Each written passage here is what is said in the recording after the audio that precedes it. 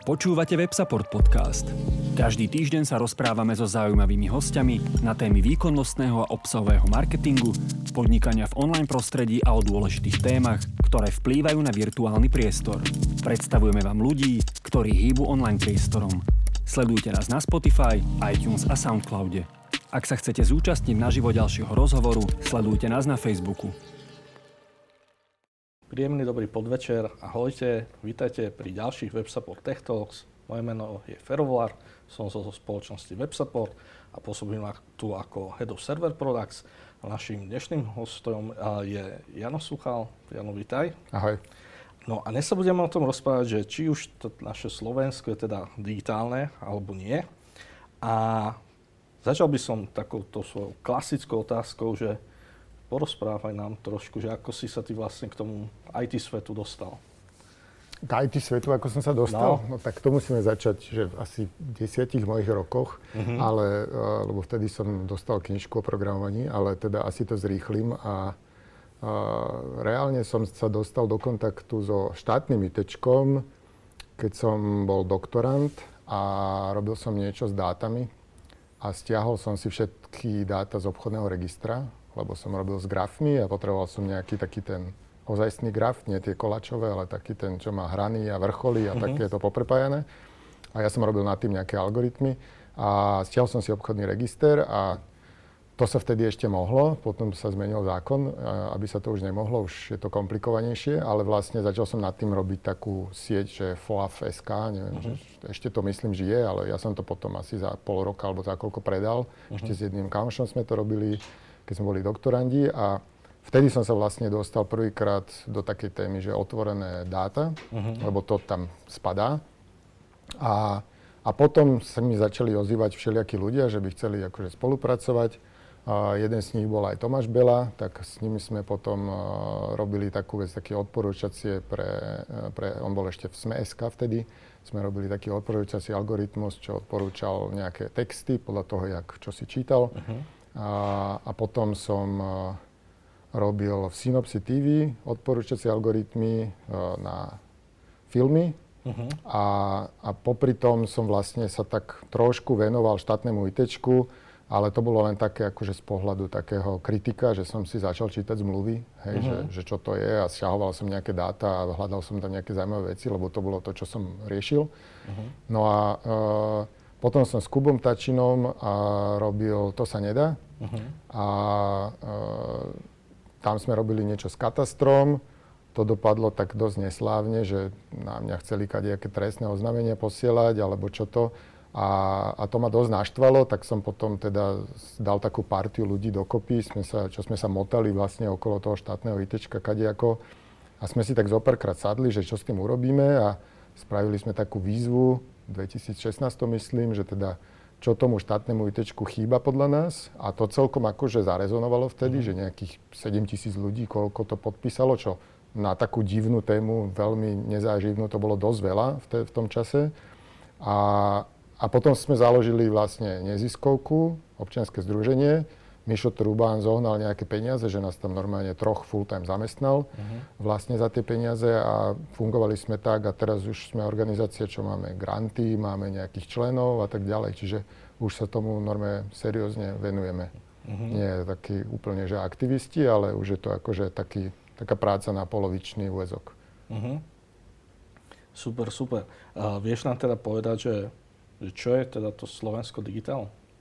No, hej, občianske združenie, ktoré sa teda venuje štátnemu ITčku, čo sú pre bežných ľudí, že dve extrémne nudné veci, že štátne a ITčko, čiže keď to spojíš, je to extrémne nudné. A teda máme také ako keby 3 hlavné piliere, čo my riešime. Taký ten najviditeľnejší smerom navonok je vlastne, že kritika, že väčšinou tá negatívna emócia proste prerazí všetko ostatné. Čiže zastavili sme nejaké projekty, alebo teda podarilo sa nám ich nejak tak korigovať, aby sa nerobili hlúposti. A upozorňujeme na nejaké divné obstarávania a tak ďalej a tak ďalej. Potom druhá noha je taká konštruktívna, že vlastne sme v všelijakých pracovných skupinách a komisiách, čo je taká strašne mravenčia robota. a nevidno ju navonok a je to vlastne niečo, čo treba robiť, aby sa to hýbalo nejak rozumným smerom. A veľa pripomienkovania a písanie a čítanie strategických dokumentov a také veľmi akože nezáživná robota. Ale tak niektorých ľudí to baví a je to akože zjavne dôležité. No a tretia je taká komunitno tvorba nejakých riešení, tým, že akože ja som ITčkár, robil som startupy, robil som normálne komerčne, aj robím dodnes, tak akože my máme tú výhodu, že my vieme aj tie veci urobiť. Hej, že proste nebudem rozprávať niekomu, že aké je to jednoduché urobiť a on mi bude hovoriť, že to nie je také jednoduché, no tak to urobím. Čiže my sme takto urobili niekoľko projektov. Jeden taký asi najviac viditeľný je Návody Digital, čo sú vlastne také návody, ktoré sú akože špeciálne robené na to, na digitálny svet, aby sme spropagovali, že elektronicky sa už teda veľa vecí vybaviť dá s tým občianskym preukazom. Čiže keď si dá človek návody.digital, tak tam nájde nejaké návody, s ktorými sme si reálne prešli, alebo tí ľudia, čo to písali, si reálne prešli. A naozaj sú to akože overené veci. Možno niektoré v čase ešte akože trochu zvetrali, lebo ono sa aj tá legislatíva trošku pomaly hýbe. Čiže nejaké veci už sa podarilo zjednodušiť, ale to je vlastne jeden z takých projektov, čo máme. Ďalší máme potom aj taký polokomerčný, jeden sa volá, že Govbox, čo preposiela správy z tej štátnej schránky normálne na e-mail a nemusíte mať občiansky nič. A nejaké dátové služby a v poslednej dobe máme aj také nejaké všelijaké konzultačné, lebo tým, že sa rýpeme v tom štátnom ITčku vlastne furt, tak máme akože obrovské znalosti tomu, jak to vnútri funguje a keď niekto za nami príde, že počujte, že my sme potrebovali takéto dáta, alebo chceli by sme, aby sa do nášho systému prihlasoval človek cez občiansky alebo cez tú aplikáciu Slovensko v mobile, tak to sa dá vlastne urobiť. Len musíte vedieť, kam napísať a aké dokumenty podpísať a koľko to trvá a aké to je komplikované. Čiže takéto akože firmy za nami chodia, že toto chcú ako keby, aby sme za nich urobili. A paradoxne aj štát už za nami chodí, že aby sme teda nejaké projekty buď cez dodávateľa, ale priamo akože aj napríklad úradu vlády sme robili niečo takéto, hej. Čiže taká akože platená konzultácia, že vieme to robiť, dokonca aj NASES samotný, čo je teda tí, čo prevádzkujú Slovensko.sk, tak tí si nás objednali, aby sme vlastne zjednodušili tie integrácie na Slovensko.sk, čiže nejaké také papierovú časť sme z toho robili my. Hej, čiže takéto všeličo robíme. No, znie to dobre, ale že možno by som sa vrátil k tým začiatkom, že fajn, že povedali ste si, že niečo s tým chcete robiť a dali ste teda nejaký feedback a ako ste docelili, že štát vás začal počúvať? No to bolo na začiatku veľmi ľahké, lebo ty máš akože niekoľko možností, ako vlastne, aby ťa ten štát začal počúvať a pri štáte sa väčšinou bavíme teda buď o úradníkoch alebo o politikoch, hej, že tí úradníci, oni väčšinou, pokiaľ tam nie sú nejaké postranné záujmy, tak oni vlastne chcú robiť dobre tie projekty, čiže keď im dávaš akože dobrú kritiku alebo akože dobré návrhy, tak oni ťa začnú počúvať, hej, že získa si u nich akože nejaké meno. A potom zase tí politici, tak na nich môžeš ísť tiež akože dvojako, hej, že buď im dáš dobrý nápad a oni si ho osvoja, hej, a potom s tým kade tade chodia a snažia sa to presadiť. Yes. Alebo ideš na nich tak, že proste robíš im zle. A toto vtedy v tom 2016 vlastne veľmi fungovalo, lebo tam sa stretli ako keby dve veci. Jedna bolo, že končilo jedno programové obdobie, čo bol opis vtedy. A vtedy vlastne mali byť dodané tie projekty za tú 1 miliardu eur. Hej? Že reálne sme dostali od Európskej únie 1 miliardu eur na to, aby sa nejaká informatizácia udiala. A tie výsledky boli čistá katastrofa, hej, že to bolo strašné, že to bolo vlastne horšie jak papier niekedy. No a zároveň boli voľby. Čiže politici boli že extrémne citliví na akúkoľvek kritiku a ja si pamätám, že my sme vtedy, my sme nemuseli ísť ani do nejakej strašnej hĺbky toho projektu, lebo to boli tak odflaknuté veci, tak očividné pre bežného ITčkára, čo si to proste pozrie. A oni úplne spanikárili, tí politici, že nevedeli, čo sa deje, aspoň ja si to takto vnímam. A my sme dali tlačovku, že toto je proste divný projekt a o týždeň bol ten projekt zrušený, hej, že to bolo 40 miliónový projekt, hej, a oni ho zrušili, lebo niekto proste poslal jednu správu do správ, hej, čiže to bolo ľahké, hej, ale to je vlastne úplne že nekonštruktívna úloha, že to len akože hasíš požiar, Áno. ale to neposúva tú krajinu vlastne nikam v tej digitalizácii. To len zastavuješ akože tie najväčšie prúsery. Čiže tá konštruktívna časť, ktorú nevidno, ťažko sa na to zbierajú lajky a všetko, tak to je to, čomu sa venujeme aj viac času u nás vnútorne, ale je to ťažké, hej, že aj ten štát má takú veľkú zotrvačnosť a nevie niektoré veci robiť a trvá to. A ťažko sa tak akože presadzujú tie veci, ale mám pocit, že keď tá motivácia je akože nastavená na to, že áno, toto je náš cieľ a že poďme teraz robiť, aby sa to dosiahlo a není to také, že OK, že toto by sme chceli, ale vlastne chceme čo najviac peňazí si ukradnúť, tak vtedy to ide ešte ťažšie. Hej? Že za tejto vlády mám pocit, že tie motivácie sú dobré, ale aj tak to ide strašne ťažko. Jasné, rozumiem. A je to teda už takmer 7 rokov. Je to teda podľa teba, že lepšie? A je to o trošku lepšie, výrazne lepšie? Alebo ako by si to zhodnotil? No ako čo, by som povedal. Hej, že to sa nedá takto plošne podľa mňa povedať, že či je to lepšie alebo horšie, lebo veď 3 roky dozadu, 2,5 roka dozadu sa zmenila vláda. Dovtedy sme my vlastne akože do veľkej miery vlastne len bojovali s tým, aby sa nerobili hlúposti, aby sa nekradlo. A potom prišla nová vláda, od ktorej sme mali akože obrovské očakávania, že teda konečne sa to začne diať. No a začalo sa narážať na úplne iné veci, hej, že proste vymenilo sa tam kopec ľudí.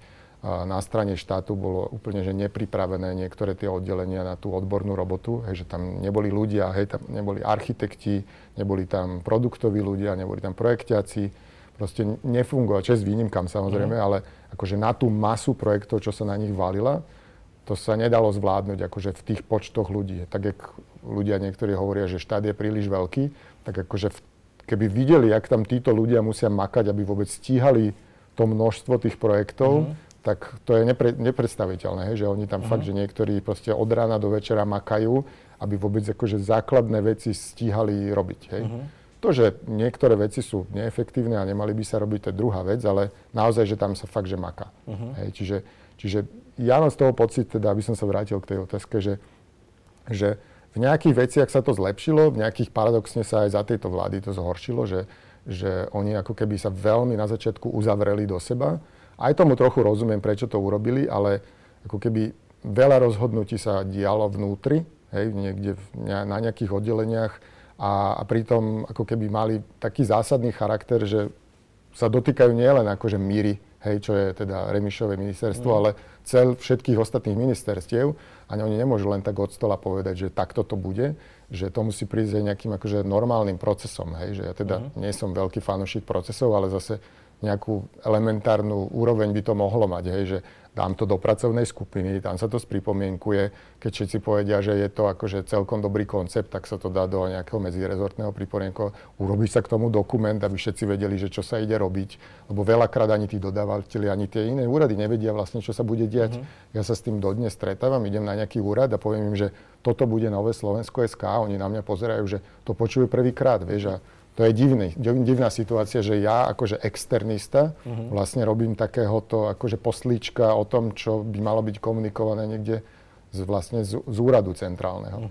Hej, čiže takéto veci sa podľa mňa zhoršili. Čo sa zase zlepšilo je, že naozaj, že mám pocit, že tá motivácia, že ten cieľ, že kam chceme ísť, je do veľkej miery akože jasný, že tam chceme ísť a všetci robia na tom, aby sa tam dostali.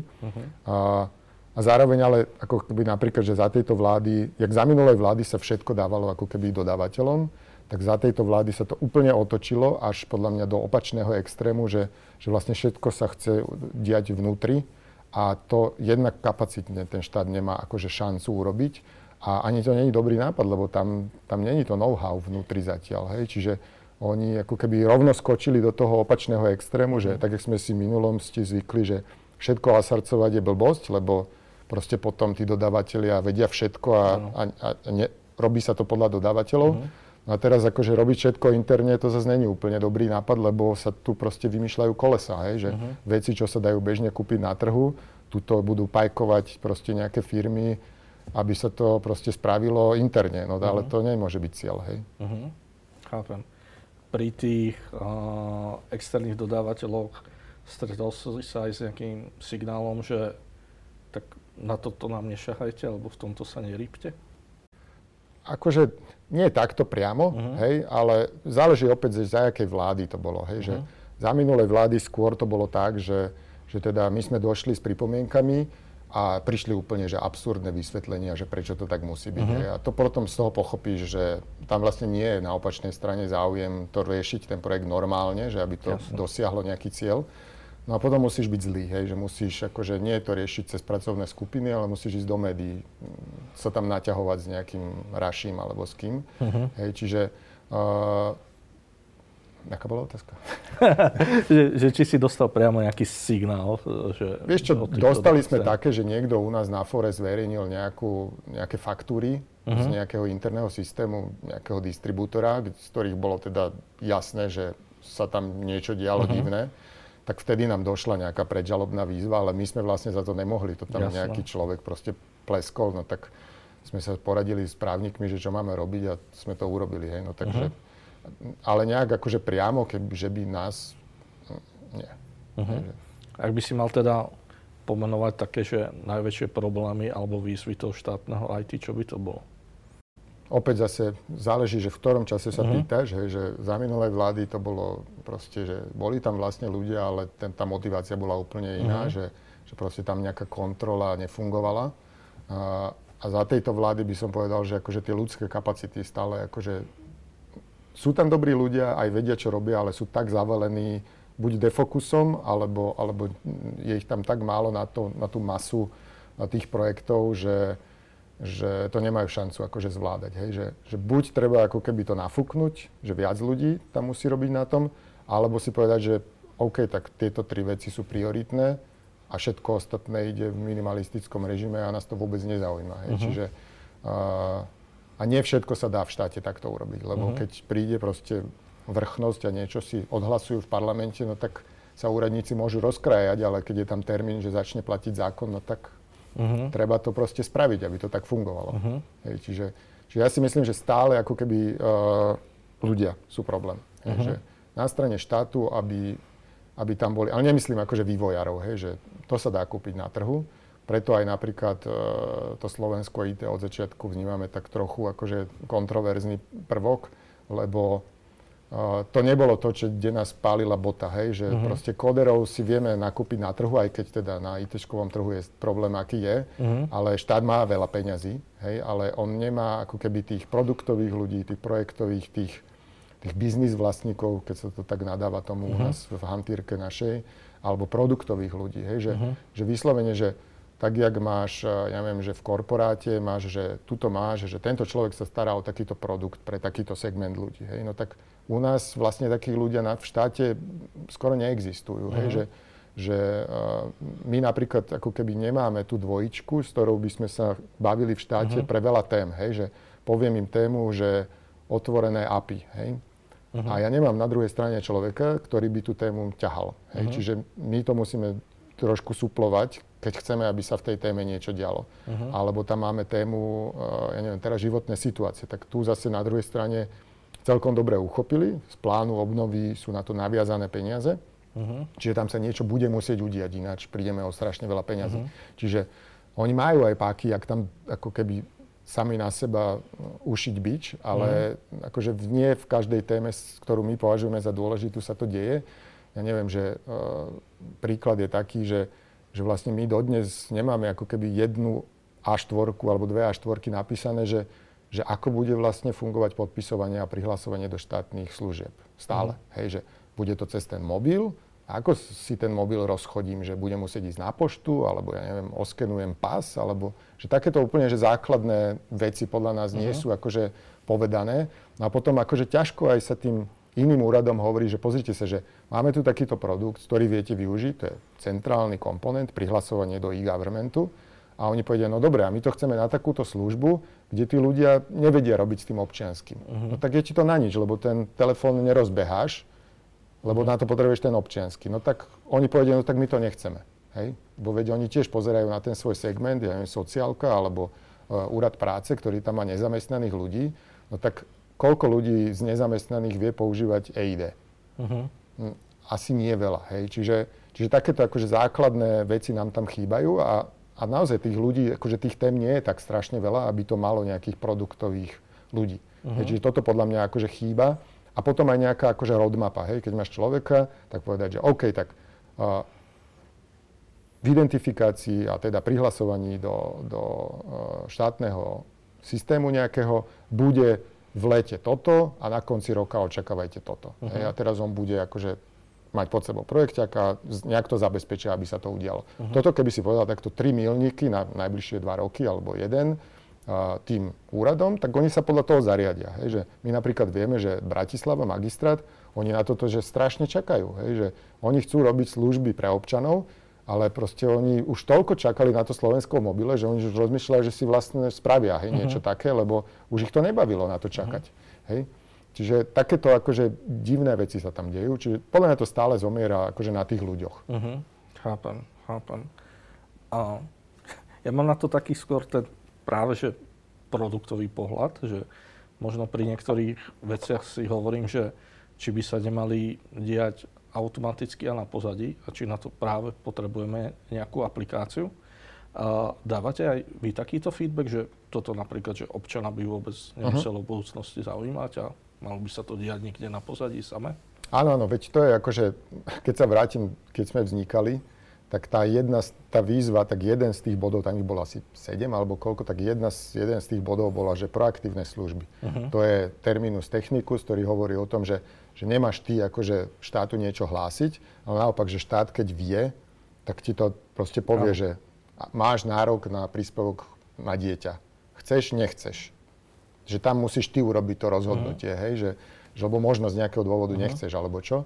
Čiže za mňa ako keby áno, že toto tu je ako keby jeden z princípov informatizácie, ktorý máme aj v tých strategických dokumentoch, že proste toto štát nesmie robiť, hej. Že to není čisté ITčko, ale tým, že ITčkári robia proste furt s procesmi, tak akože mňa to núti interne optimalizovať ten proces. Čiže ja keď vidím niečo také, tak mňa to vadí, hej, že to nie je nejaká akože ťažká domenová znalosť toto, že proste som občan okrem toho, že som ITčkár a viem, ako by to malo fungovať, hej, čiže ako by som si to predstavoval.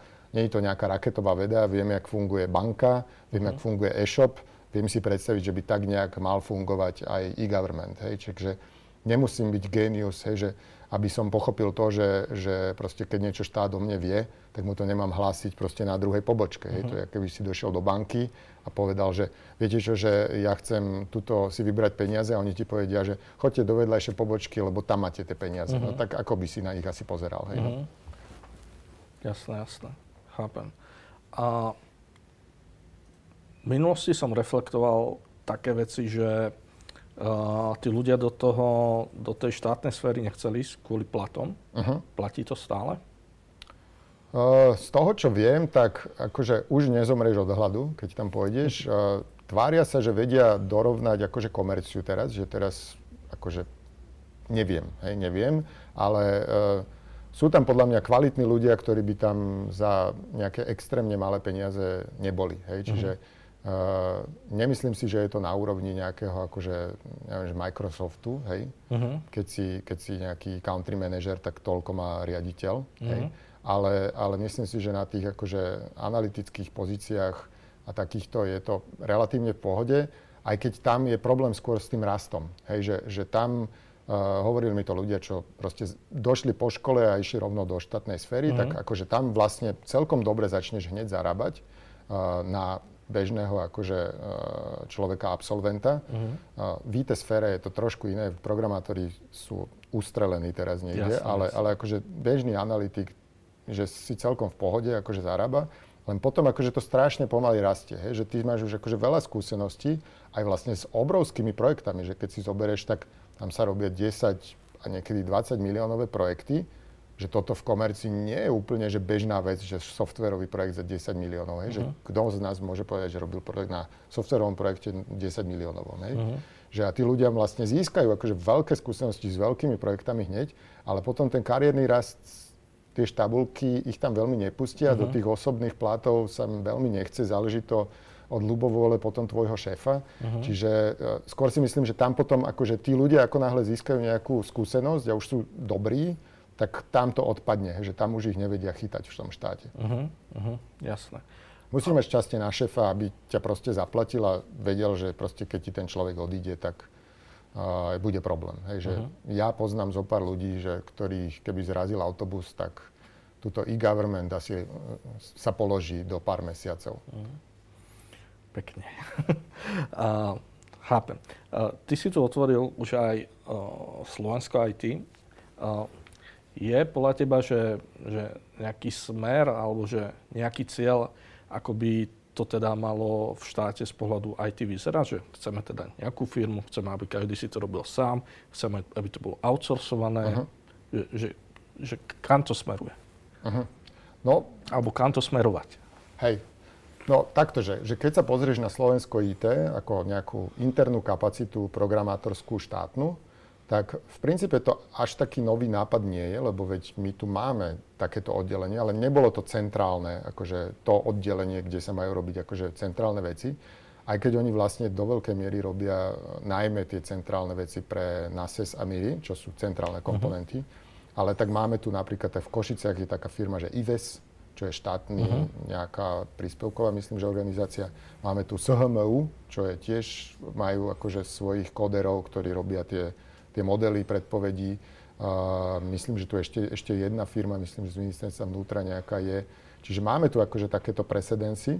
V čom je iné Slovensko IT je, že to je akciovka, hej, že tam nemajú vlastne tabuľkové platy, tam to vedia trošku ináč robiť.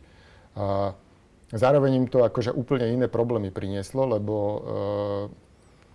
oni potom vedia získavať zákazky napriamo, nemusia ísť úplne cez verejné obstarávanie, takéto klasické súťažou, ale zase ich to strašne zväzuje, že čo môžu robiť. Musia, ako keby, oni majú možno akože z tých dvoch svetov to najhoršie, lebo musia držať nejaké náklady, nemôžu úplne veľmi na tom zarábať a zároveň je to veľká byrokracia s tým, ako tie projekty akože získavajú. A ešte sa na nich celý trh škaredo pozerá cez prsty, že vy to dostávate zadarmo a nemuseli ste súťažiť. Hej, čiže není to úplne, že dobrá situácia pre nich.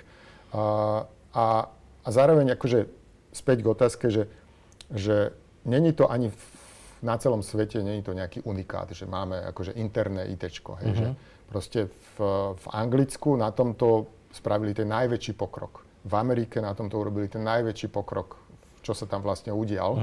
Len si treba pozrieť, že vždycky, že čo oni vlastne robili. Hej, že kde tú kapacitu akože alokovali takýchto interných ľudí. A to je podľa mňa to dôležité, že nedávať ich na veci, čo sa dajú kúpiť na trhu. Hej, lebo to potom vymýšľajú koleso, zabijú sa tam na pol roka a výsledok je, že všetci na nich pozerajú, že no tak to ste vôbec nemuseli robiť, že to sa dalo kúpiť. Hej. Nehovorím, že oni robia úplne všetko také, ale zo pár takých prípadov som videl. Hej, čiže podľa mňa akože nedá sa povedať, že ideme všetko outsourcovať alebo všetko insourcovať, alebo že ideme nakupovať len krabicové softvery. Podľa mňa to záleží od toho, čo robíš. Hej, že niektoré veci, napríklad centrálne Slovensko.sk, to je podľa mňa že tak špeciálna vec, čo sa vlastne nedá kúpiť. Hej, že to sa dá možno zo pár vecí akože kúpiť jak nejaká krabica služba, ale to okolo a nejaké špeciálne veci to musí niekto nakodiť. Hej. Ale potom sú akože vecičky, čo sa proste dajú kúpiť hneď, hej, že oni vyrábajú napríklad, že Slovensko v mobile a keď sa na to dneska pozrieš, tak akože ja rozumiem, kam tým oni smerujú, ale keď sa na to pozrieš, tak to je autentifikátor, hej, že to sme mohli rovno zobrať nejaký hotový alebo nejaký proste pripravený, čo takých je proste desiatky na svete auditovaných a nemuseli to vôbec riešiť, hej, že mohli sme už sa dávno prihlasovať do Slovensko mobile, mohli riešiť inú vec, hej, čiže to sú také veci, kde podľa mňa to úplne strategicky nebolo dobre vymyslené, že ich to strašne vyťažilo, že ich tam zase nie je tak veľa na to, koľko je tých projektov. Čiže oni by si podľa mňa tiež mali vyberať, čo robia. Hej? Že veď oni robili všetké tie automaty a COVID, Green Passy a neviem čo. To bol podľa nás úplne že defokus, že vôbec to nemali robiť. Hej? Že to mali dať proste nejakej malej firme robiť a len to poriadne skontrolovať na MIRI. Hej? Čiže oni mali sa venovať novému Slovensko.sk od začiatku. Takže subjektívne teraz mi úplne z duše hovoríš toto.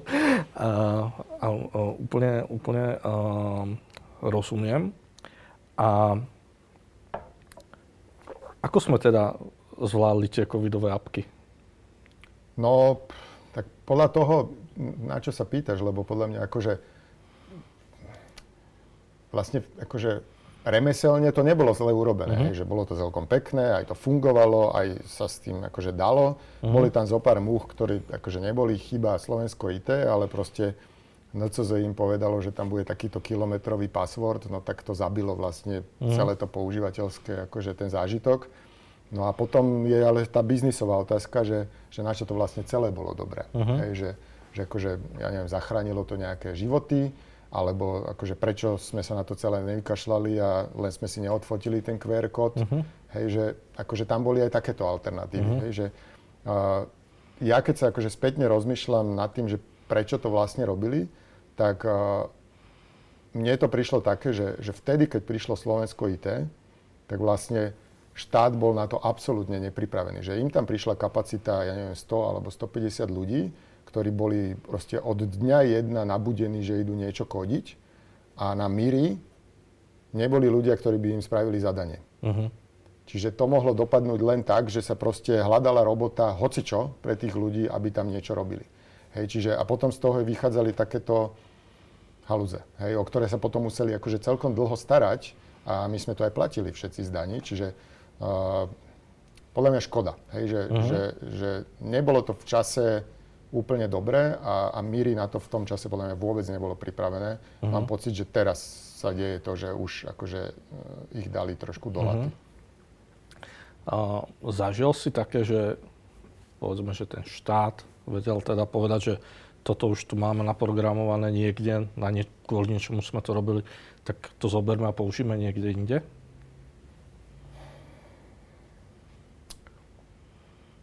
Rozmýšľam. Akože určite sa stalo také, že sa urobil nejaký softvér a potom sa predal inde v štáte, ale to tí dodavatelia, oni to chcú robiť takto, čiže viem, že bol taký, neviem, či to nebolo aj na nejakom protimonopolnom úrade, že sa proste 3 firmy dohodli a takto urobili softvér a predali ho vlastne každému kraju a tvárili sa, že ho na zelenej lúke vyrábajú a proste 5-krát si to nechali zaplatiť. Čiže takéto niečo sa určite dialo, ale že by to štát využil akože aj inde, nejaký taký, akože nejaké malé veci asi áno, ale nejaká veľká vec, že by sa podarila takto, to si nespomínam. Nespomínam si, že by sa to udialo. A ono sa to aj dosť ťažko akože prenáša, hej, že ono je to veľmi špecifické väčšinou a bohužiaľ, keď tí vendori boli, akože tí dodavatelia boli namotovaní aj do toho, jak sa pripravujú tie projekty, tak oni robili všetko preto, aby to bol unikátny projekt. Hej? Že napriek tomu, že 90% tých projektov vlastne sú nejaké trápne agendové systémy, kde proste by sa to dneska už dalo akože vyriešiť nejakým jednoduchým workflow engineom alebo niečím takým. Plus samozrejme integrácie na štátne systémy nie sú ľahké, to zase nechcem zľahčovať, ale do veľkej miery tá agenda je proste taká, že sa to dá niekde akože namodelovať a už by to mohlo fungovať. A máme tu proste registre, ktoré sú doslova, že excelovská tabuľka by stačila. Hej? Že keď má proste register 1000 riadkov, tak k tomu žiadny systém proste netreba robiť. Hej? Že systém bude úradník, ktorého tam posadím a nech stojí proste 50 000 ročne, je mi to jedno, ale bude lacnejší, jak čokoľvek vyrábať. Hej? A bude to oveľa flexibilnejšie, lebo bude s tým vedieť robiť. Čiže akože takto ďaleko podľa mňa ešte nie sme, že by sa proste rozmýšľalo, že ako možno ohnúť interné procesy tak, aby sa dalo použiť nejaké existujúce riešenie. Hej, že videl som náznaky, aj teraz napríklad akože v NASESe veľmi uvažujú týmto smerom, čo je akože kvitujem, lebo oni vlastne takto, že keď máš obstarávanie, tak to trvá strašne dlho. Hej, že keď chceš niečo vyobstarať, ešte tam traja dodávateľia sa tam posekajú, dajú oné námietky, potom to úvoz ruší a neviem čo, proste trvá to rok. Hej.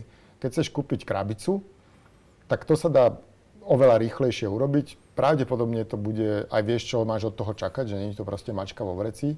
Nemusíš na to tráviť toľko interných kapacít, lebo proste netreba tam nič schvaľovať, nič kontrolovať. Proste od začiatku vieš, aké to proste, čo to vie, čo to nevie. Si limitovaný, si aj vo vendor locku, ale je to podľa mňa také akceptovateľné, lebo od začiatku vieš, že do toho ideš a keď máš pripravenú nejakú stratégiu, že jak z toho von, tak prečo nie? Hej? Čiže ako keby v toto v NASESe podľa mňa pochopili, že teda poďme to stavať z hotových vecí, jak sa dá. A vedia ísť oveľa rýchlejšie v tomto. Hej? Že možno to nebude úplne také tip-top, jak by si dizajner predstavoval, ale keď to bude fungovať a bude to 2 roky skôr, prečo nie, hej? Jasné. A ty si to spomínal aj to zahraničie, keď sa spomína nejaké štátne IT, tak častokrát sa vypichne práve to Estonsko alebo to Go UK. A zároveň si hovoril, že napríklad to Slovensko.sk je jedinečná vec, čiže čím sa môžeme z toho zahraničia inšpirovať? Alebo v čom sa môžeme? Takto, že treba to vždycky ako keby vnímať aj v tom, že v jakom čase a jaká bola situácia v tých krajinách, keď sa to tam dialo. Hej, že napríklad Estonci, oni mali tú výhodu, že vlastne oni sú mladý štát a oni rovno akože nabehli do toho, že idú robiť digitálny akože agendu. Keď si porovnáš nás a Anglicko, tak my sme mali akože papierový svet vybudovaný, hej, a aj Angličania, čiže to je lepšie porovnanie, hej. Ale zase potom akože prišla nám na jeden hackathon, čo sme robili, baba z Dánska, ktorá tam dlhé roky žije a ukázalo nám, že ako sú oni ďaleko. A oni začali približne v tom čase, jak my. Hej, a to sa proste nedá porovnávať. Hej, že ten výsledok, že tam ona nám ukazovala, že na mobile proste sa prihlási, a celé to vlastne funguje tak, že ten mobil si spojazníš tým, že oskenuješ pas a priložíš si k tomu NFC-čku, lebo to má NFC-čko, má každý pas aj náš slovenský, priložíš si to tam a to vlastne stačí na väčšinu akože úkonov. Hej, a potom už len na mobile, tam ani nejaký PIN sa nedával, ona len tak potiahla prstom a sa to vlastne akože spravilo. Ukazovala, že normálne o úver požiadala v banke, tak to nie je úplne malý, hej, čiže tak jak u nás sú všetci paranoidní, že tu sa kvalifikovaným elektronickým podpisom pomaly musí podpisovať to, že chceš pristaviť kontajner alebo chceš akože si zaregistrovať psa, no tak na čo? Hej? Že to všetko len komplikuje strašne. Hej? Že proste ja nerobím rozvod alebo nepredávam celý svoj majetok, tak na čo akože extrémne to komplikovať? Čiže keď porovnávať sa za zahraničím, tak na toto si treba dávať pozor, že akože, či ten kontext je rovnaký. Ale zase akože vieš vypichnúť, ja neviem, že v Amerike veľmi rýchlo spravili nejaké malé služby a v Anglicku, malé služby spravili veľmi rýchlo, ale v princípe sa tam boria s tým istým, čo my, hej, že ide mi to v princípe veľmi pomaly. Zase napríklad Ukrajinci sú strašne rýchli, hej, že, a aj pred vojnou boli akože strašne rýchli v tej digitalizácii, čiže tam sa treba pozrieť, že čo urobili, že to tak strašne rozhýbali, hej, že nám naozaj, že podľa nás, akože my sme robili takú správu o e-governmente pár rokov dozadu, a čo sme my identifikovali ako keby také, akože, že nie, že to bude tá vec, že všetko bude super, keď sa to urobí, ale také hlavné blokery. Hej, že jedno z toho bolo, že ten občiansky. Hej, že to málo ľudí to vie používať, musíš na to mať tú čítačku. Už dneska na počítači, akože vlastne všetci, polovica ľudí, aj na to Slovensko.sk, myslím, chodí už dneska z mobilu alebo čo. Čiže už proste z toho mobilu potrebuješ vedieť veci vybaviť. Ďalší bloker je to podpisovanie. Hej, že aby si niečo reálne urobil a nielen sa niekde prihlásil, tak musíš to podpísať nejako, hej, alebo autorizovať. A to sa dneska na drvivej väčšine služieb dá len s tým občianským, čo keď sa niekto aj prihlási, tak to podpisovanie, rozbehať tam ten škaredý software, nevieš to, nefunguje to, furt to podľa toho, jakej fázy mesiaca si to nefunguje a máš šťastie, keď sú planety v zákryte. Takže je to také, že proste ja, čo s tým robím každý deň pomaly, tak tiež sa mi stane, že sa zaseknem a proste nefunguje to, nejde to, hej. Alebo také tie veci, že tie weby dneska vlastne oni nie sú pripravené na to, aby sa na mobile vôbec zobrazovali. Hej, že tým, že to bolo robené kedysi, bolo to viazané na ten občiansky, tak sa to robilo na desktop. Dneska sa tam vieš prihlásiť vlastne z mobilu, no a pozrieš si to na mobile a nefunguje to, hej, maličké písmenka, nevieš tam, scrolluješ tam, v tom nefunguje to a keď sa náhodou cez to prescrolluješ, tak ťa to na konci privíta tým, že podpíš to teraz, no a skončil si, neurobíš to, hej, čiže vyriešil sa začiatok, ale pokiaľ nebude to, že od začiatku do konca na mobile, tak to je vlastne zbytočné celé, hej, že vlastne není tam tá pridaná hodnota pre tých ľudí. Z toho, čo viem, čo robili na Ukrajine, tak oni napríklad zakladanie živností spravili tak, myslím, že to vieš proste za pár sekúnd na mobile spraviť a ešte zo pár takých nejakých, myslím, že doklady majú v mobile, ale to je také podľa mňa nice to have, lebo akože čo ukážem, mobil policajtovi a a čo teraz on s tým urobí, vieš, a vyjdem za hranice, už to nikomu neukážem, lebo to nebude fungovať, čiže záleží akože tie masové scenáre by to chcelo.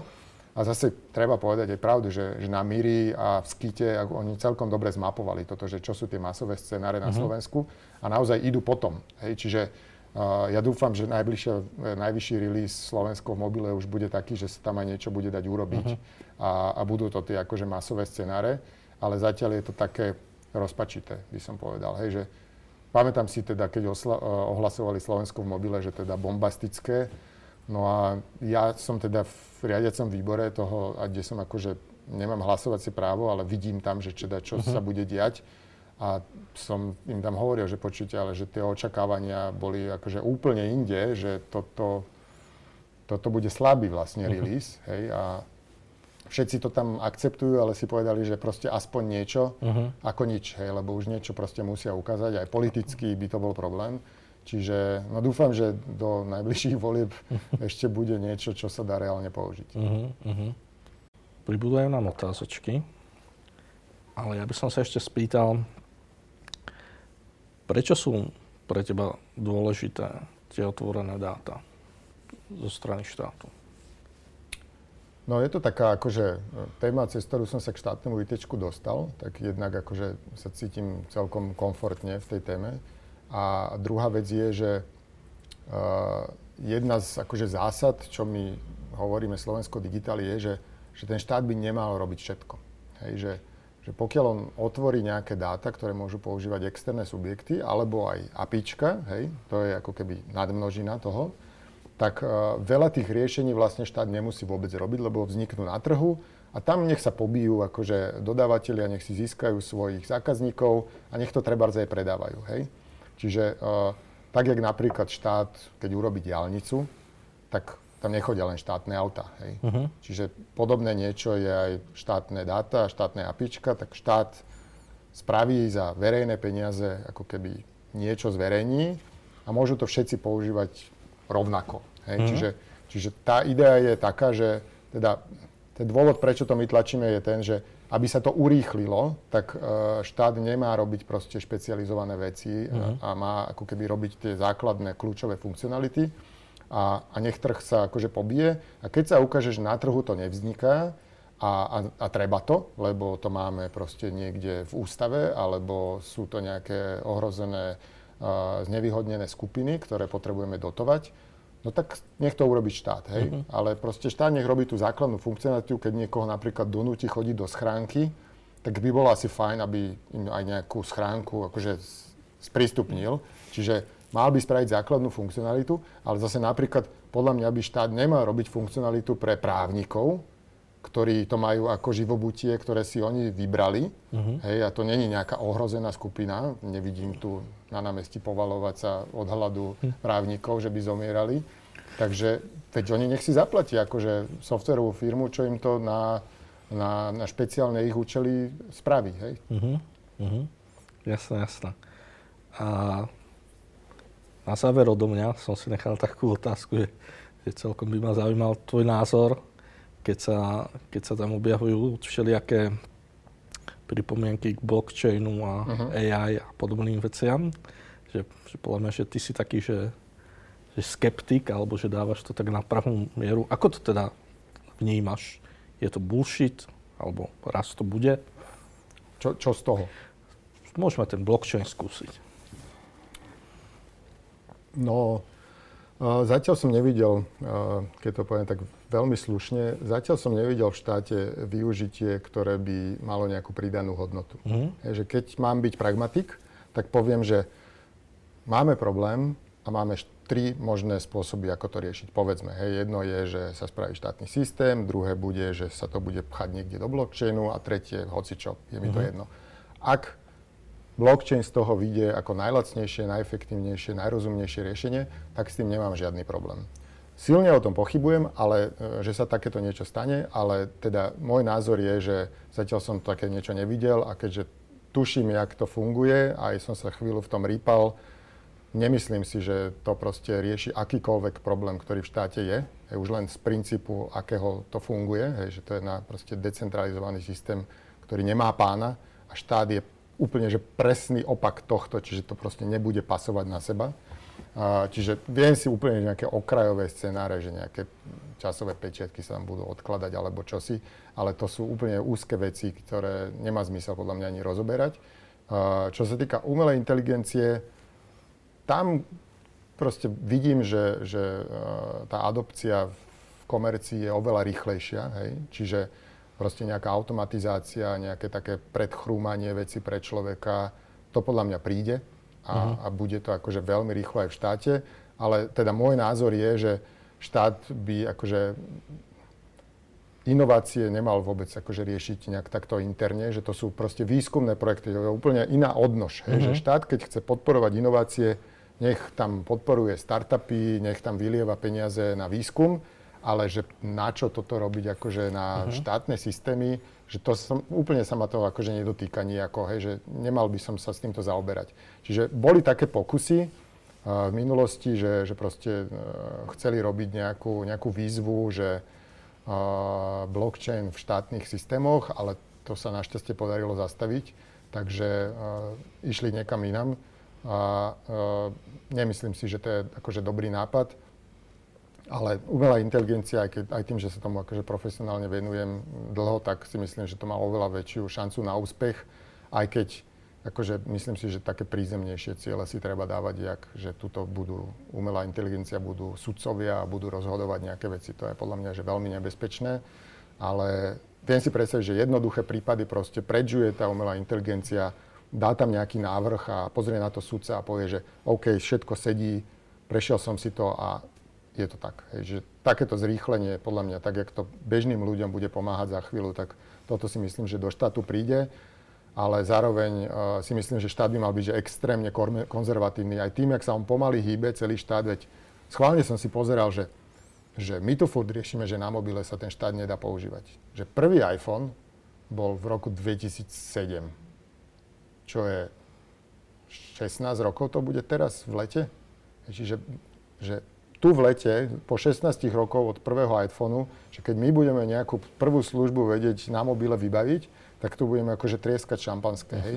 No tak, akože kam sa ten štát ponáhla, hej, že nezachráni ho žiadne AI, aj tým on, jak je skostnatelý a jak celý vnútri funguje, on si podľa mňa môže dovoliť ísť pomalšie, hej, že to je proste korporát, tiež banka neskočí na každú blbosť, hej.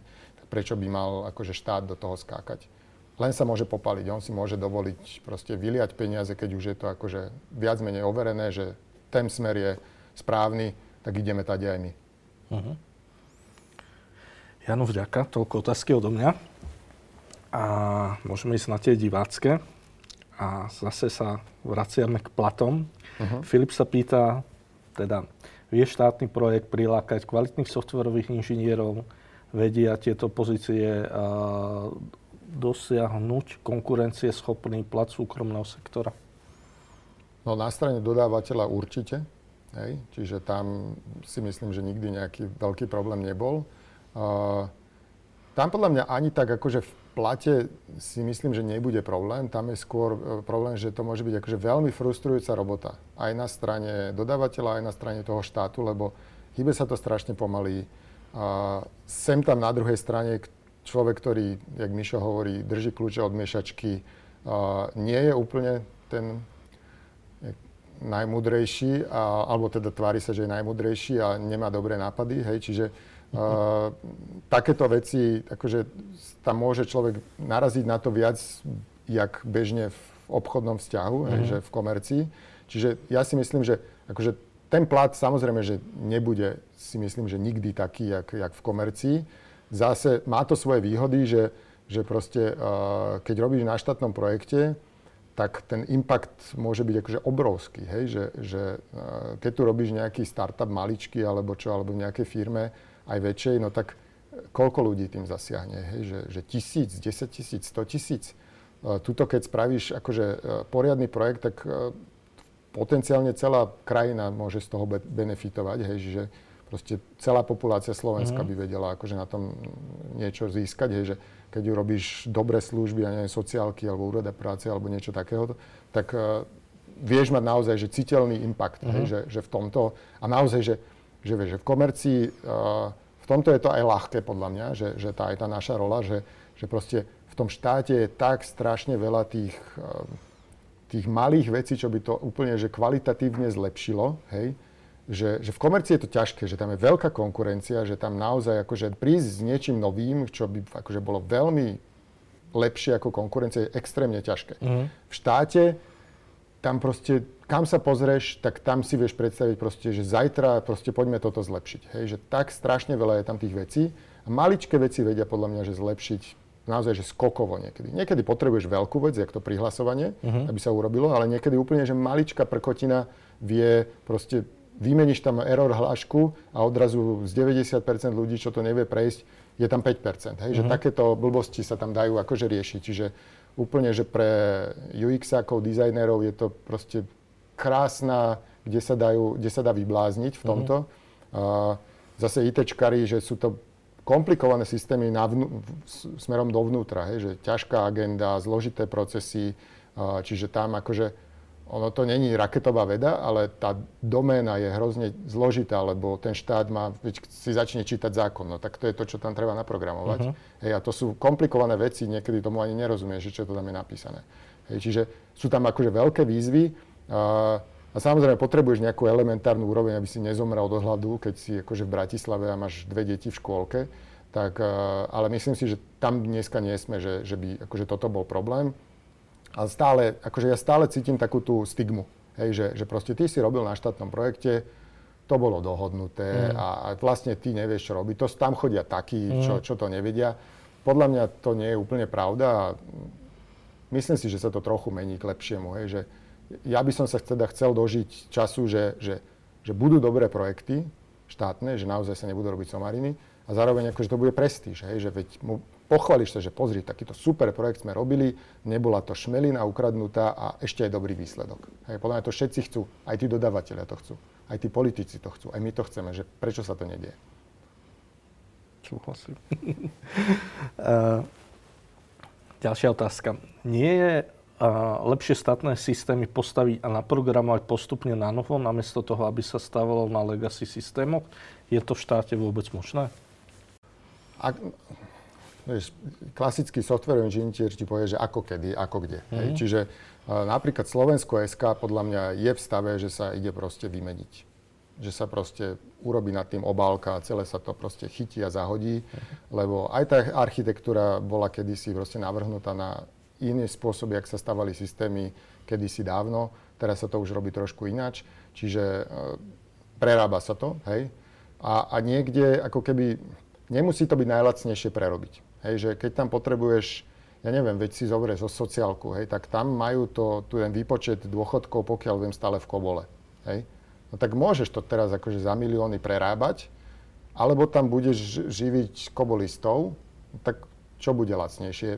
Treba zvážiť, čo je lacnejšie. Hej? Že možno akože lacnejšie bude spraviť reformu sociálneho systému a potom sa aj tak ten systém musí celý vyhodiť. Hej? Čiže to sa asi nedá úplne paušálne povedať, ale áno, akože veľa systémov je dneska v takom stave, že vedel by si ho nahradiť proste hotovou službou, hotovou krabicou a trošku pohybať tie procesy, aby to na to pasovalo. A nemusíš proste tam mať legacy systém, hej. Ale proste o tomto sú tie projekty, hej, že ak sa to dá nahradiť krabicou a je tam príčetný ITčkar, no tak to nahradí krabicou a nebude si tam živiť zo nejakých 15 projektov, ktoré sú každý od iného vendora. Ďakujem. Väčšina ľudí nadáva na aktuálny systém. Čo môže urobiť mladý človek, ktorý vie programovať a chce tieto zručnosti využiť na zlepšenie štátneho IT? Ozvať sa nám. Hej. Jak som hovoril, že ono to je smutné, ale akože štátne ITčko nezomiera na tom, že je nedostatok programátorov. Hej. Že zomiera to na tom, že projektové riadenie, produktové riadenie, business analytici, čo sú tie ťažké veci, lebo tam musíš poznať aj zákony, aj byť v ITčku zbehlý. Nie je to ľahké, ale my napríklad tie komunitné projekty, čo robíme, ako návody digitál, priznanie digitál, voľby digitál, tak tam práve zapárame aj takých akože bežných ITčkárov, ktorí vedia urobiť nejakú malú službičku, ktorá pomôže veľa ľuďom. Hej? Že, jak sme robili voľby digitál, čo bolo na žiadosť o hlasovací preukaz alebo voľbu poštou, tak použili proste 10 000 ľudí, hej. Alebo teraz robíme priznanie digitál, čo bude na priznanie daňové pre živnostníkov, tak to tiež používajú akože tisíce ľudí, pokiaľ si dobre pamätám. Hej. Čiže takéto veci, do takýchto vecí sa u nás dá zapojiť, keď človek vie programovať, tak toto je akože tá najľahšia časť v tej doméne, ale nemyslím si, že to najefektívnejšia. Hej. Že keď sa niekto chce akože si vyskúšať s nami niečo robiť, my to máme celkom zmaknuté, už to robíme roky, môže sa nám ozvať, príď k nám na Slack, Slovensko Digitál, hneď ťa nasmerujem, čo môžeš robiť, povieš mi, v čom vieš a hneď máš robotu. Čiže toto není problém, ale ako není to, na čom by zomieralo štátne ITčko. Jasné, ďakujem. Ty už si teda niečo spomenul, ale aké technológie prevažujú v existujúcich štátnych projektoch? Tak to vôbec nemám akože prehľad, že aké technológie. To si neodvážim ani... Myslím si, že to budú také tie staršie veci, hej, že ja neviem, že poznám Slovensko SK, hej, tak tam sa ešte fičí na soupoch, web službách a takýchto veciach, čo dneska už akože nové programovacie jazyky na to pomaly nemajú ani knižnice, lebo všetko ide cez RESTy a takéto veci, a JSOny. Čiže ja neviem, ja by som typol, že tam sú nejaké staré dotnety a staré Javy a možno ešte nejaké staršie veci, ale aj tak si myslím, že aj tie nové veci, čo sa teraz robia, také tie firmy, tí zabehnutí dinosaury, čo tu dodávajú, tak oni nejaké akože extrémne nové technológie si myslím, že nepoužívajú. Možno na frontende, ale tie backendy sú furt nejaké Springy, Javy a takéto veci. Čo není nutne zlé, akože z toho podľa mňa treba trochu vyrásť.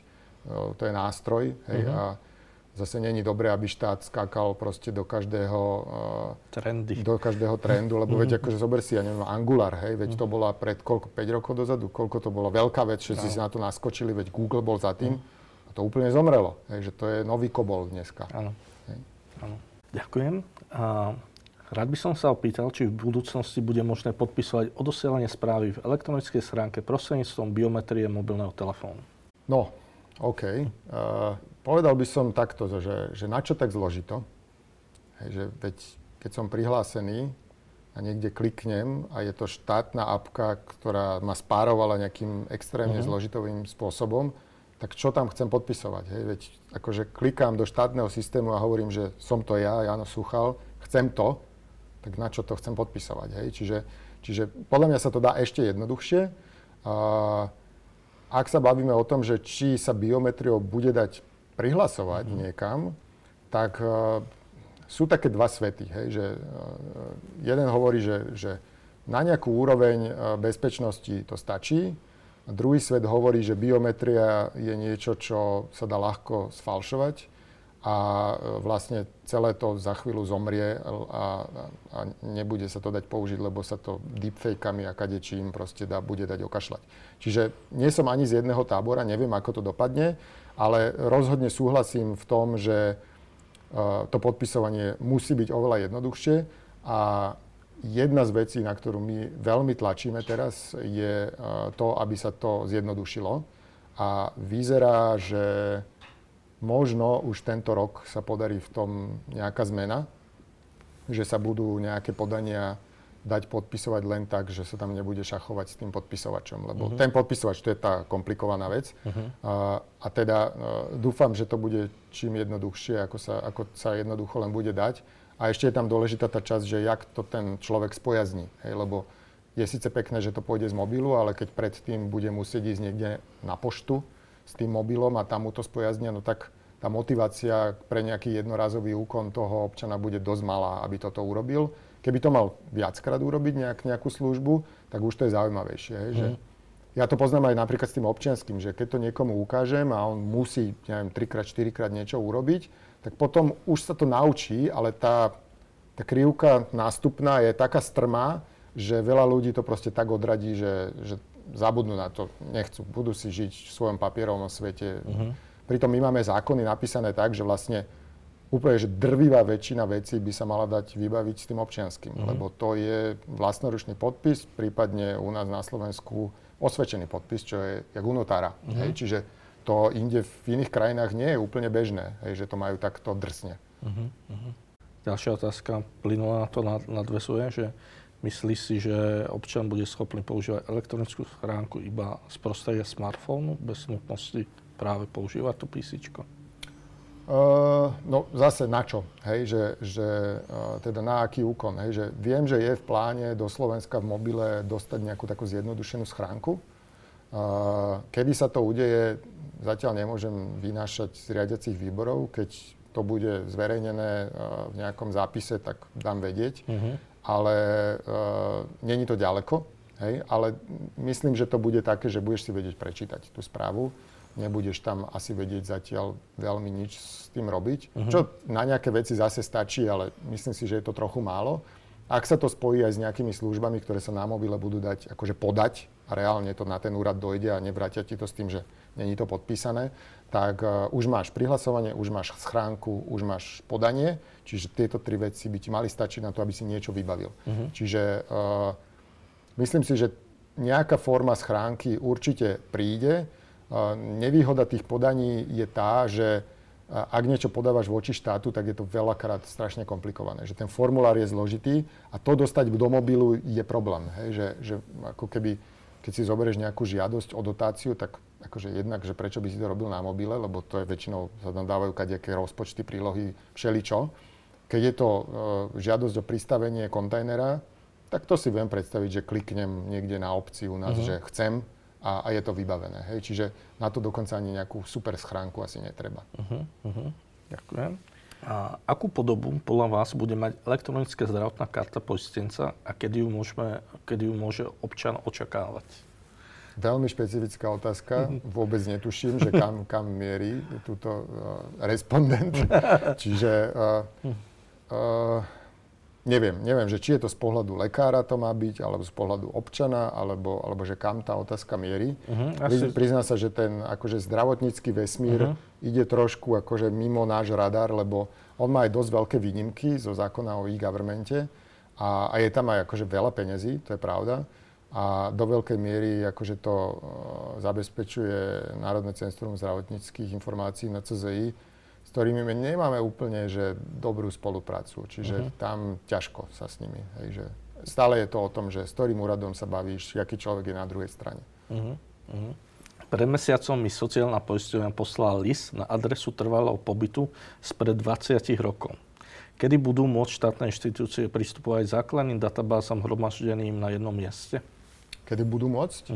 To sa už stalo, dokonca je to povinnosť zo zákona. Čiže ak to nerobia, tak porušili zákon. Môžete ich normálne nabonzovať na míri, že to nespravili.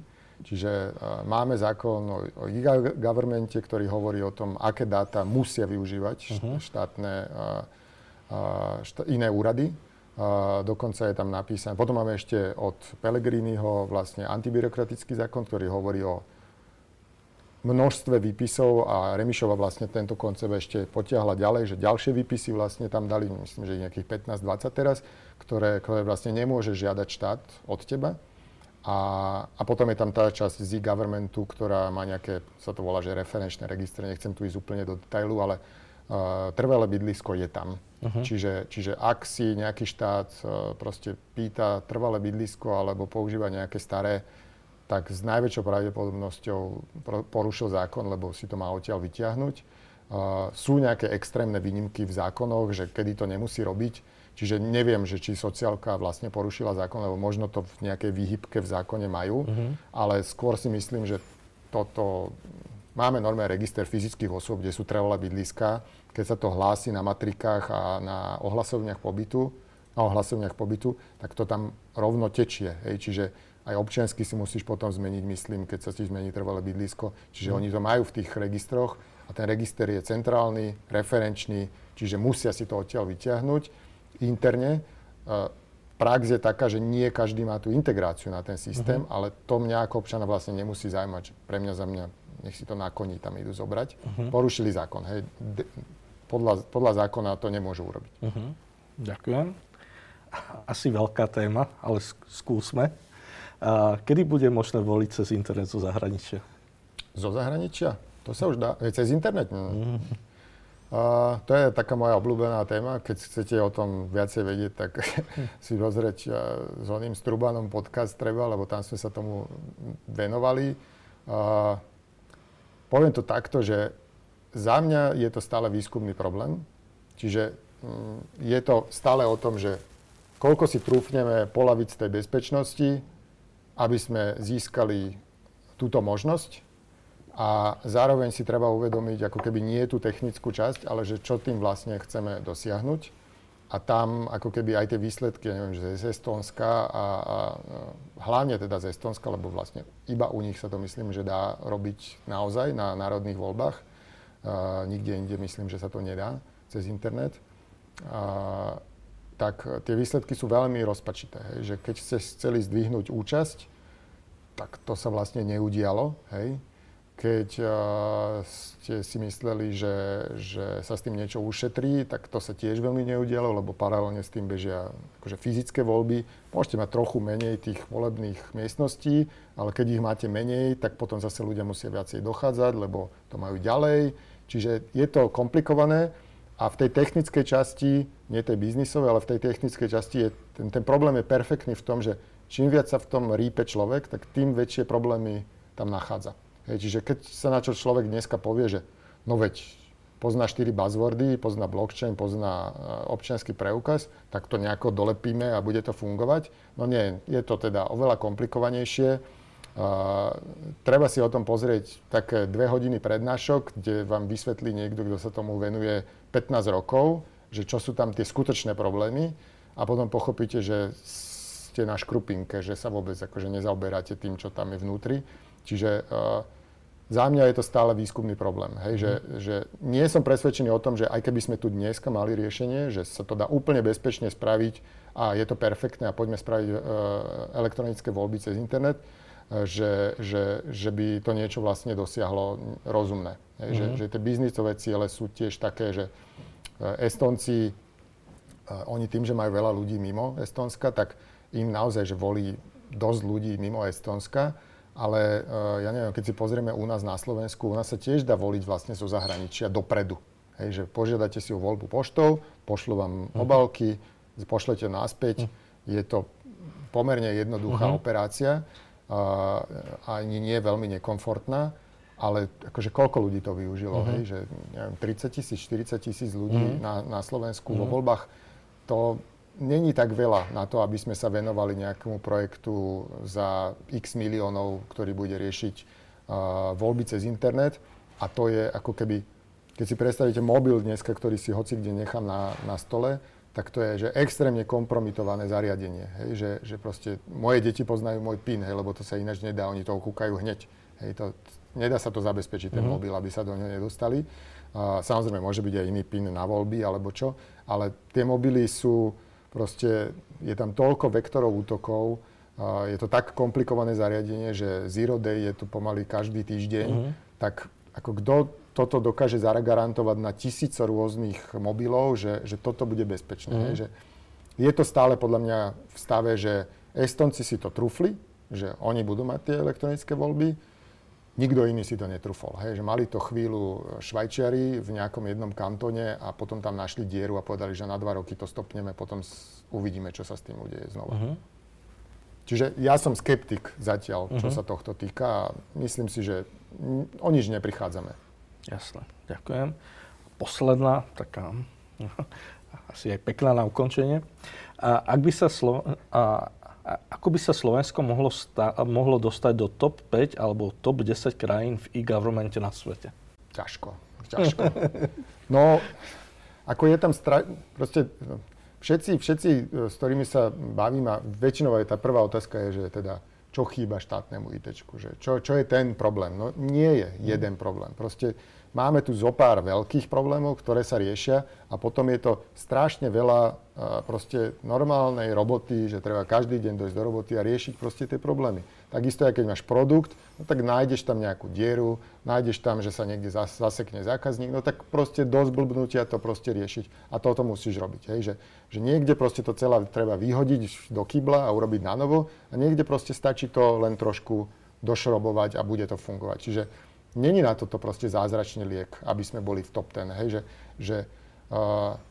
Ak by som išiel o poschodie vyššie, no tak musí to mať silného akože politického lídra, hej, ktorý má výtlak politický, hej, lebo všetci napríklad nadávajú na Remišovu, že ona tomu vôbec nerozumie. Hej? Ale pokiaľ Remišová by mala politický výtlak a mala pod sebou odborníkov, tak je podľa mňa oveľa lepšia, jak nejaký politik, ktorý má veľký výtlak, ale nevie, čo má robiť. Hej? Čiže problém bude, keď, vieš, že napríklad, že Remišová síce s tou politickou stranou vyzerá, že nemá taký veľký politický výtlak, aspoň podľa preferencií, ale zase nemal som nikdy pocit, že by ona nevedela niečo akože dohodnúť na tej politickej úrovni. Že táto vláda akože napriek všetkému, čo sa dialo, tak v tej informatizácii som nemal nikdy nejaký pocit, že by to akože extrémne trelo. Hej, že napríklad aj za minulej vlády, tam dokonca medzi ministerstvami Smeru, tam boli také blesky, hromy blesky, že to sa nedalo nič dohodnúť medzi nimi. Hej, že tuto bola akože relatívne spolupráca za tejto vlády. Hej, čiže ak by sa malo niečo akože zlepšiť, tak myslím, že proste treba tomu venovať viac kapacity. Ešte akože mala by to byť téma aj akože nie podružná, hej, že Remišova to ITčko sa mu trošku tak vyhýba, že Jano Hargaš to tam ako keby hasil. A rozumiem aj prečo, lebo je to ťažká téma a necíti sa bežný politik komfortne v tom, hej, že veci zoberajú v Čechách ten Ivan Bartoš, on je vlastne z Pirátskej strany, čo sú takože ajťaci, čiže on si trúfol akože o tomto hovoriť, ale ja nepoznám u nás akože kompetentného politika, ktorý by akože naozaj, ale akože s politickým výtlakom, že level proste nejaký vedúci. A ITčko je tak zložitá téma a tak dôležité v štáte a tak rozlezená cez celý štát, že to musí mať akože politického vlastníka veľmi vysoko, aby sa tam niečo začalo hýbať. Čiže aby sa niečo udialo v ITčku, tak si myslím, že treba akože postupnými krokmi pokračovať v tom, čo bolo urobené a nebúrať každé 4 roky, všetko zahodíme zo stola a ideme odznova, lebo sa nikdy nič neurobí. Aj za minulej vlády sa proste dobré veci proste poschvalovali. Len na papieri sme majstri sveta, nevieme to urobiť. Hej, čiže keby sa len proste robilo to, čo sa aj za minulej vlády schválilo a nezahadzovalo sa to, tak podľa mňa sme trošku ďalej. Hej. Čiže, a musí to mať ten politický výtlak. Hej. Musí tam byť ten politický výtlak, aby to naozaj, keď si niekto proste tam z levelu, ja neviem, že vicepremiéra alebo premiéra alebo niekto levelu Bartoš si tam dupne a povie, že ja chcem tú mobilnú apku a bude sa to dať takto z mobilu, tak ho tam neupracujú. Jasné. Jano, vďaka moc, že si prišiel, vďaka, že si pozdieľal všetky tieto radosti a strasti a zároveň by som ti chcel poďakovať aj za to všetko vlastne, čo robíte, lebo robíte to pre nás všetkých, aby sa nám to lepšie žilo a fungovalo. Ďakujem. Milí diváci, ďakujeme, že ste s nami zostali do konca. Ak sa vám tieto Tech Talks páčili, budeme veľmi radi, ak ich budete šerovať ďalej medzi svojich známych kamarátov, kolegov. Ja sa na vás teším niekedy na budúce. Majte sa krásne. Ahojte.